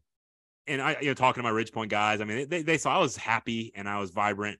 But the athletic coordinator piece for me weighed me down tremendously. I think if I could go back now with what I know now and being older at 39 years old, I was 30 at the time. I think I could do a much better job just with experience and experience, age, knowledge, But I could not. I really struggled working more with adults, managing the other sports, dealing with, and it really was difficult for me. And maybe I never saw everything at Ridge Point because Coach Sniffen bared that burden. But at Ridge Point, I was used to like extremely good camaraderie amongst all the coaches. Yeah. Especially on our football staff, which our football staff at Aldine was excellent. But like even the other coach, like look at you two. You guys are best of friends here, and you coach 2 totally different sports. Like I was used to that. I was really tight with Terrence Plowden, and Coach Kubasek I worked with, and all the basketball coaches, or Coach Sanders, and all the coaches out there from other sports. Like I was close with all of them. And so to suddenly get to this environment it just felt real.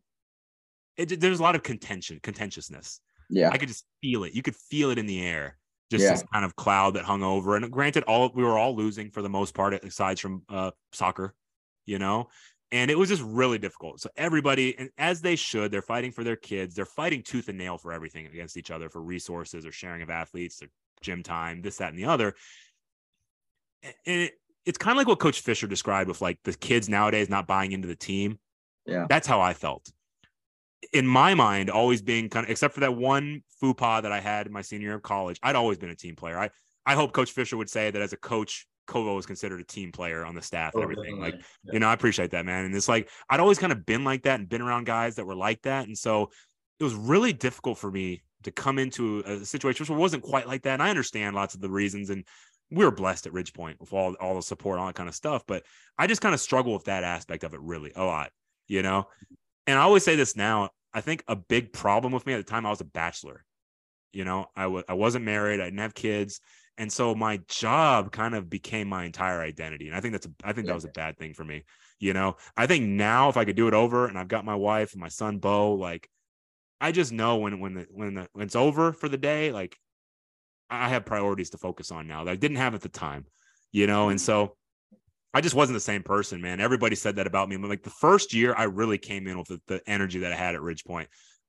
My interview at Aldine, the title of my presentation was Positive Energy. I honestly believe that. Like, that's the way I led the defense at Ridge Point. Like, I believe that was my shtick, or whatever you want to call it. That was my thing. And I wanted to try to bring that. And I thought I brought it pretty good in that first year. Like I said, we beat a playoff team. I thought we really achieved, but I felt myself slipping as year one turned into year two. I wasn't the same person. I was jaded. I was angry. I wasn't healthy in that sense of like just big bags under my eyes and always angry and just, fatigued and all that kind of stuff. I wasn't this, and people would tell me, like, Kovo, like you've changed a lot. I wasn't the same person as I was when I showed up, and so I was starting to kind of get worried about that. And being a head coach had always been my dream, and I did it. I can say that I did it, and I love it. I don't regret it, but I just kind of felt like this role isn't for me. I think Maybe it could be if I did it again, but like, honestly, I think my best times is being an assistant coach at Ridgepoint or Clements. Like I like that kind of role. So people ask me, would you ever go back to coaching? I said, absolutely. I would definitely consider it. I really like what I'm doing now because I can really support and like publicize my friends that are coaching. I really love doing this. But if I went back as a coach, I don't aspire to be another head coach. I always joke around. I've got a 2-18 career record. Who the hell would want me anyway? But I think that ship has sailed. But that's what happened, fellas. I think the athletic coordinator piece, it takes a certain person to be cut for that. Like a Sniffin is cut for that. That I have a different personality. I have a different style to where I think I'm more of like, I'm one of the cooks in the kitchen, not the chef, maybe, and I think I could do, like I said, second time around, I think I could do better, but I don't think it was my fit. So I decided, that I wanted to try something different. My wife, was in sales. And so I felt like that's something I wanted to give a try to and have that challenge. And so I did many sales jobs. I always tell people that are looking to get out of education, like, be careful. The grass is not always greener on the other side. Yeah, that was my next question. Like, what's the positives and negatives? What are the positives and negatives about being out of it? The positives to me is it's a little more of like a 9-to-5 kind of job. We're teaching by the nature of it and coaching. Even though now having a wife and kid, I would do better at trying to shut it off, but you have those relationships with the kids. When you have a parent problem come up or something, it's hard to put it away completely. Yeah. So selling scoreboards, we work within the business hours. And that's why I've liked it. It's not like I'm just going home and I just doing nothing. Like when at times that I'm not with my family, I am broadcasting games or podcasting or, doing that side of it. So it's just allowed me to pursue some of my hobbies that I like this podcast. Yeah. I could never do that if I was a coach. I wouldn't have that kind of like schedule, and I think that one thing I when coaching, you're focused on your team. I like being able to kind of zoom out and have like a 50,000 foot perspective of lots of teams because I just like talking to good coaches. And so I've enjoyed that, like not being focused on my team. Now I'm just like talking to coaches, learning, meeting all these new people. And I just really enjoy that. So that's what I like about it.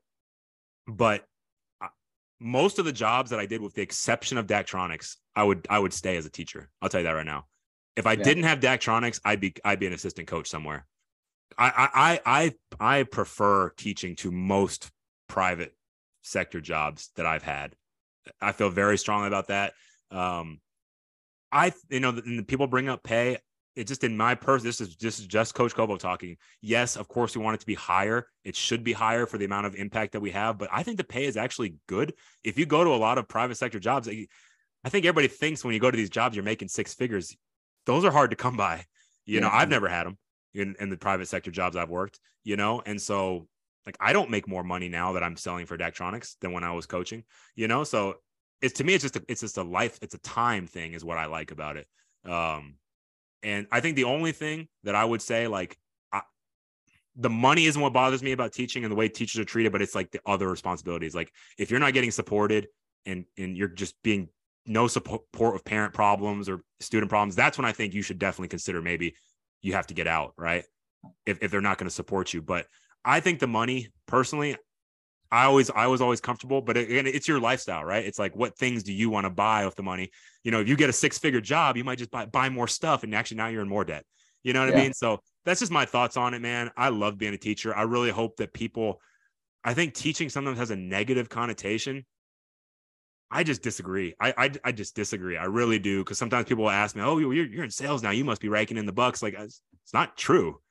I just, that's what I tell people is like, just don't focus on the money so much, focus on your happiness. Think about all the people that, we've lost. Like 2020 was like a year of this incredible amount of like big time famous celebrities passing away, right? Like your health is the most important thing. Yeah. Does it matter the number of zeros on your paycheck or whatever? Like, you need to be happy with what you're doing, so you can spend the time you have on earth with the things that matter in your life. And that's what I got out of teaching, man. That's my biggest regret. What do I miss about teaching, Kovo? It's the relationships, like the kind of relationships I have with a Mike Obie and a Jay Fan. I'm never going to, this is the sad part for me, I'm never going to create new ones of those. Yeah. It ends with them, and the kids from Aldine, like that's where it ends for me. And that's kind of sad. And I'll take those friendships and relationships with those former players to my grave or whatever, but I'm never going to create more. And that's where I'm jealous of coaches. They're constantly getting a new influx. It just begins anew, with new kids. So you were talking earlier, just going back to coaching, how and me and Chris have talked about this, about how when we're all connected and all on the same page as coaches from different sports, it just makes everything feel better in the school in general. Like, I think me and Fisher have talked about that a lot. Like, the more that we're connected and on the same page, it's hard to do a lot of times. I just wanted to make that comment. Yeah, no, I mean, yeah, like the times that I've been really lucky, and Chris can attest to this, like Clements and Ridgepoint, especially like just talking football, we were incredibly well connected. I don't think that's normal, what we saw, what we witnessed. Like having the parties after the games, looking back on them, like, man, how do we do that? Because we had to be so dog tired and we had to go in the next day. But at the end of the day, like, I think that's what made us a good staff, is spending that time together. I think is a great investment. When I went to Aldine, we did do it some, but not every game, it's hard. Yeah. I kind of wish maybe I should have worked harder to try to push that we'd still do it. Cause it's important. I really do think so, because you're right. Like when we're all pulling together, man, it just makes it so much fun. Oh, it is. And that, like I talked about this with Bobby as well. I think, like, there was that moment in time too. I mean, it wasn't just like us being at the school. It was a unique alignment of the stars of our, like how old all of us were, our, how the age of our kids, our wives. I mean, just everything aligned all together. And it's, you don't get to work with those people and those staffs your entire career. I mean, you can be on good staffs, like I've been coaching and teaching now for 22 years. And I would say that window of time is, I would put the first, those early years of Ridgepoint and, the Clements at overlap of time. Yeah. So at the middle point, 7 to 10 years where we had just had a magic, and like you said, it expanded beyond football. It was our families. It was the rest of the school. I mean, like, oh man, probably, shouldn't talk about some on the podcast, but like Lori McLaughlin's parties, right, sure, parties. But I mean, still, those things brought us all together, and that wouldn't happen. That didn't happen every year at every school. That's right. We were, there was something special about just the way we all, came together, I think. And it does, like Vitek says, it makes the biggest difference. It trickles down to the whole school. Yes, it really does. I read something somewhere where basically, like, if the coaches at the school are happy and all into the school, then everybody is happy and all into the school. Students, everybody. It's so important. I only got one more question for you, Gobo. Okay. I sent this one to you. So you asked me who my top 5 players are in Ridgepoint history. So who are your top 5 interviews in your podcast that you've interviewed? Oh man, I like this one, but let me. You also had me some funny stories. My bad. I'm gonna put those in, then I'll finish with my top 5. All right. But okay, I don't have too many crazy ones, but I did get a picture at a U of H basketball game with Ed Oliver, who's played at Spring West Field, and he's a first-round draft pick for the Buffalo Bills. And this is my opinion. Whenever I've seen pro athletes up close, because I've seen him, I've seen Adrian Peterson one time when I was running at the track at Heights High School. And I've seen JJ Watt at the grocery store. To me, like, people always talk about how massive these guys are. I actually kind of feel the opposite. Like, I feel like when I see them, they're actually like more athletically built than I would have imagined. Like, you know what I mean? And because I think they're incredible athletes. They're not just muscle bound freaks. Like they are athletes. They are fast. They are agile. And I think also those guys have the ability that, depending on when they're on the off season, they can quickly pack on more muscle. So maybe I caught them in kind of a cut phase or whatever, but that kind of surprised me. Like Ed Oliver, like he kind of looked more like a linebacker to me, I guess is what I'm saying. Yeah. You know, he looked just like a linebacker rather than a guy that can mix it up in the interior of a defensive line. So that was a surprise. With the Super Bowl most recently of Jalen Hurts playing so well for the Eagles, I coached against Jalen Hurts my first year at Aldine when he was playing for Channelview. His dad, Averion Hurts, is the Channelview head coach. That was my career high for most ever points given up in a game. And I'm about to read the number to you guys. But you guys always laugh. I'm famous for being the guy that would try to go for shutouts in basketball games. I would play for shutout. I'd try to get shutout quarters. We lost to Channelview 82-14.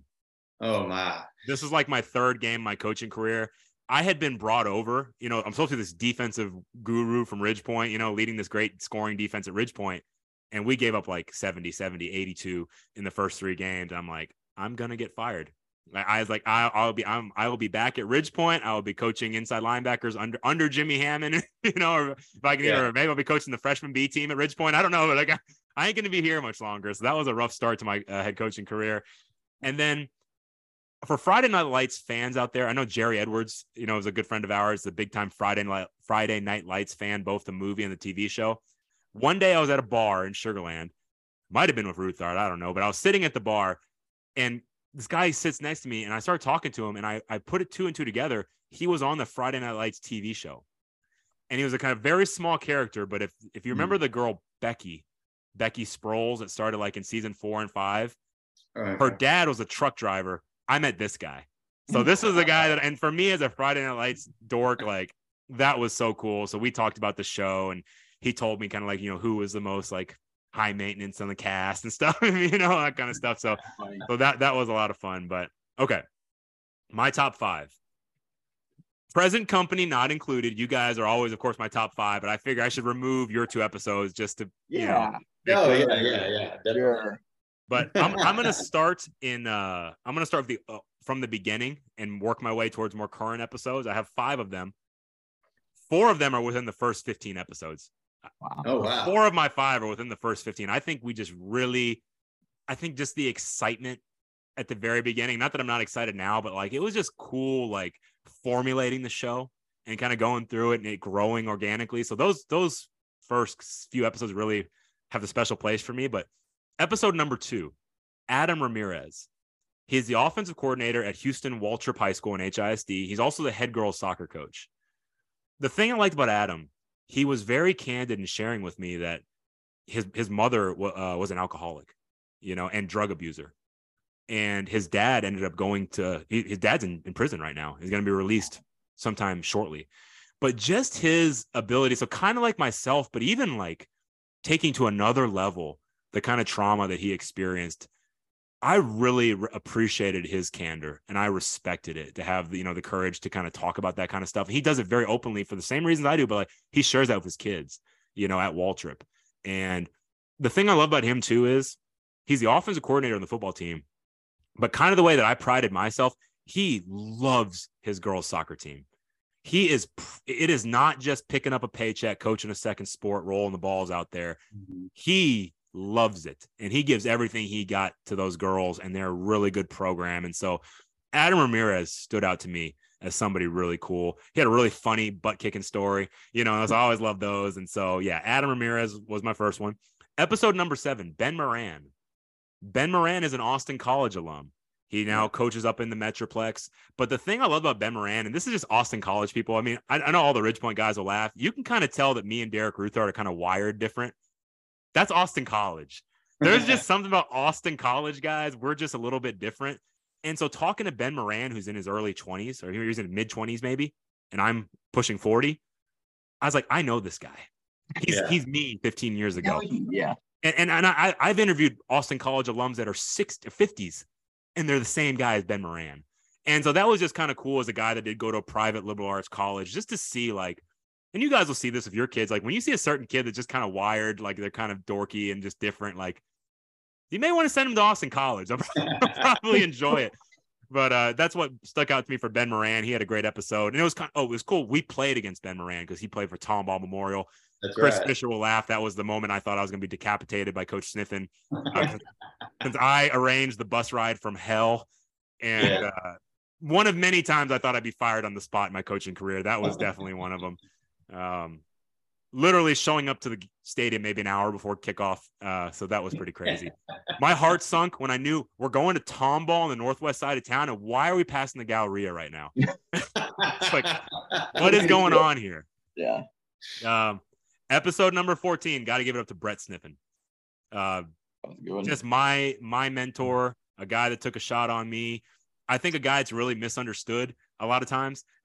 He is the all-time record holder for most downloaded episode. And so right now he's at 158 listens, which is, I think, good for a show of our size. It's just getting started. And so he is the number one all time. So obviously, whatever it is about him, whether you love him or you maybe people that hate him, his haters maybe tuned in, but he garnered a lot of listens. So it's the most ever downloaded program in show history. And like I said, I think he's misunderstood.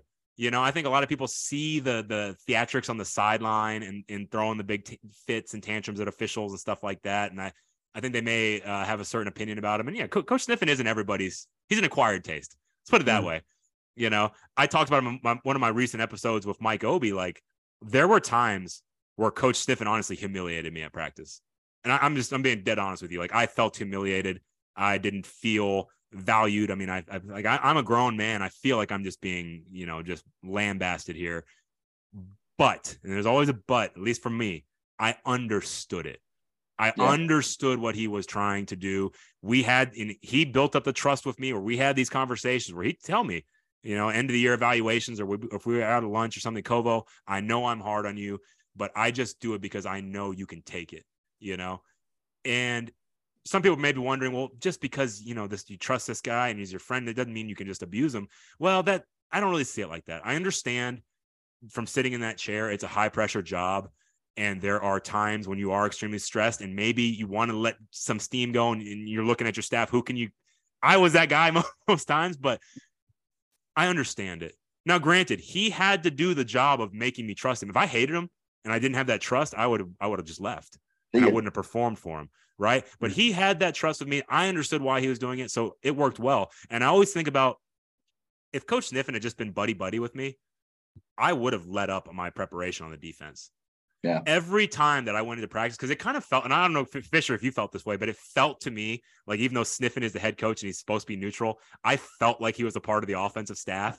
You know, that's how it felt to me. As maybe I'm biased as a defensive guy, but I felt like he kind of sided with the offense. And so to me, every single practice became a competitive situation where he was competing against me, I felt like. And so I knew that I could very easily be embarrassed if there was something not right or not ready. So it's always avoiding a blow up of Coach Sniffen, but that was, I think, by design for him to just raise that level, right? Iron sharpens iron. He didn't want me to ever feel comfortable, is how I feel. And he might tell you different, maybe next coaching school, how I'll have a beer and listen to this episode, he can tell you what really he was thinking. But, you know, I think he just wanted to keep me on edge to make sure I kept the attention to detail high on defense. I think that he did it. So kudos to Coach Sniffen, most downloaded episode, and I think he's a great coach. And I'm not surprised Belton, you know, had a great season this year. Episode 15, and this is a guy you'll know well, Coach Vitek. You're one of your competitors, Quisha Dickerson, Fort Bend Austin High School girls basketball coach. And this is one thing I've loved about the show. We're over 50% football. I don't love that. I want to change it. I want to get more of other sports, but I've made an effort to try to find other sports as well. Love talking to Quisha on the girls basketball side. She's a former coach of the year at Austin High School. I just loved her perspective. I loved her perspective. I love her openness. I love how she's the first coach that kind of said, like, she was very successful at Lamar Consolidated. She ended up going to suburban school in Cypress area, and it was not a good fit. You know, and this was a pretty high profile school. And she just said that for whatever reason, she could not mesh with the parents. The parents did not accept her and her style, and it never was a perfect marriage. And she felt like as soon as she moved to Fort Bend Austin, she was born again. And she kind of found that right fit where her talents fit in. I loved Aldine High School. I don't know that I was the best person to lead them. You know, I think there are just certain fits sometimes. I think I more with my background, I related really well with the Ridge Point kids and gave them good leadership. I don't know if I did it enough, you know, for my time at Aldine. I was not happy with obviously the results. I blame myself for that. And I feel like now a guy like Cyril Ojeda, I know you've worked with as well, Chris, like I think he's such a great leader for Aldine. And I just think that, like, again, it's just finding the right mixture in every program. And Quisha's the first person that talked about that, because that's not easy to say. Yeah. That's not easy to say that I wasn't the right fit for a place. And she's not necessarily blaming herself. It's just the reality of it's all about finding that perfect fit. I loved her candidness of that. That always stood out to me. She's the only person that's really kind of said that to me ever. And so Quisha Dickerson is a good one. And the last one, episode number 51. So big jump here. Andres Gomez, the head football coach for the Northbrook Raiders. This is one I've gotten several text messages from friends after this episode saying, wow, Kovo, that was a good episode. So that kind of stood out to me. I've always had an interest in Northbrook High School. We used to play them, Chris, in district, and it's just a school where they've always struggled. They're one of the few teams in 5A/6A football history that has never made a playoff appearance. And they opened, I think, in the late 70s. And it's, Spring Branch ISD is a district that has success, often, but Northbrook's just never been able to do it. And I've always found them an interesting, kind of a case study. But anyway, Andres Gomez is just one of those guys, like, you're never going to find somebody that has bad things to say about him. He is not divisive. Everybody loves him. He's just super positive, and I just love his commitment to that program. He got his first win of his coaching career this season against my Aldine Mustangs. But it was a long time coming. He's gone through a lot of struggles. And that's what I found from being in those situations at Aldine. I started networking with other coaches that were struggling. I talked to Dave Handel at Galena Park. He's now the head coach at Tomball. They made the playoffs last year and won some upset games and advanced in the playoffs. I think of David Wilkinson, who was at Baytown Lee for a time. I think of all these coaches that I networked with. And what I found is these schools that are going 0-10, 1-9, 2-8, they have good coaches there. When I was an assistant, like at Ridgepoint, and we would go watch, maybe getting ready for the playoffs, we go scout a game. Sometimes I'd see teams like performing so badly. And I got to admit, I looked down a little bit and kind of like, what's going on there? Well, why such bad performance? And I guess now I understand there's just so many factors that go into it.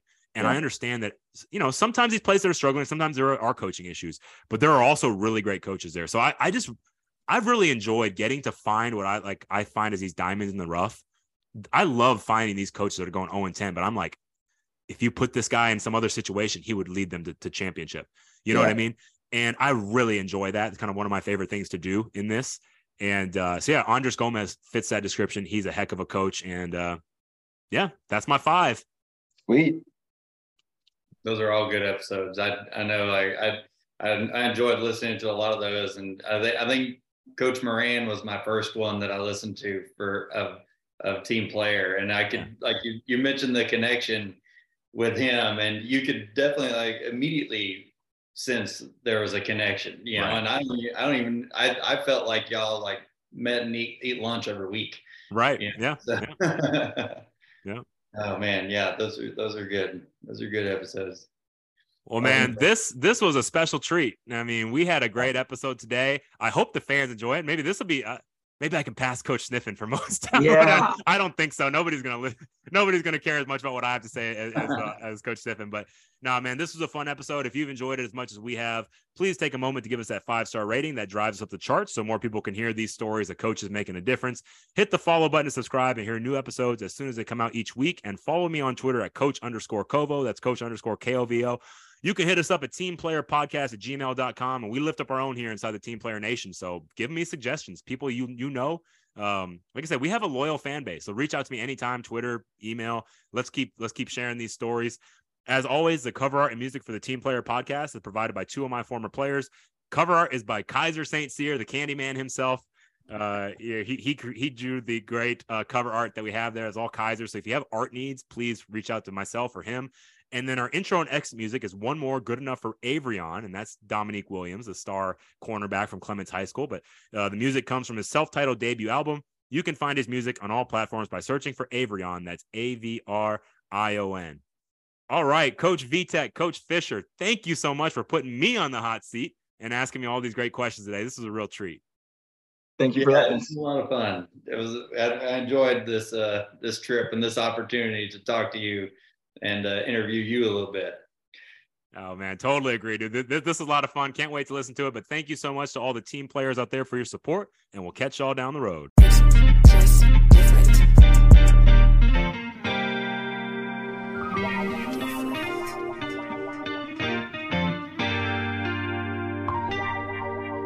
It always feel like I need one more bar and one more line. Record the track just one more time. My family think I bumped my head, lost my mind, ensuring them I'm just fine. I'm good enough, but I need one more bar and one more line. Record the track just one more time. My family think I bumped my head, lost my mind, ensuring them I'm just fine. I'm good enough, but I need one more bar and one more line. Record the track just one more time. My family think I bumped my head, lost my mind, ensuring them I'm just fine, I'm good enough. But truth be told, I need some therapy. Initially ain't do it voluntarily, but now I got a legacy.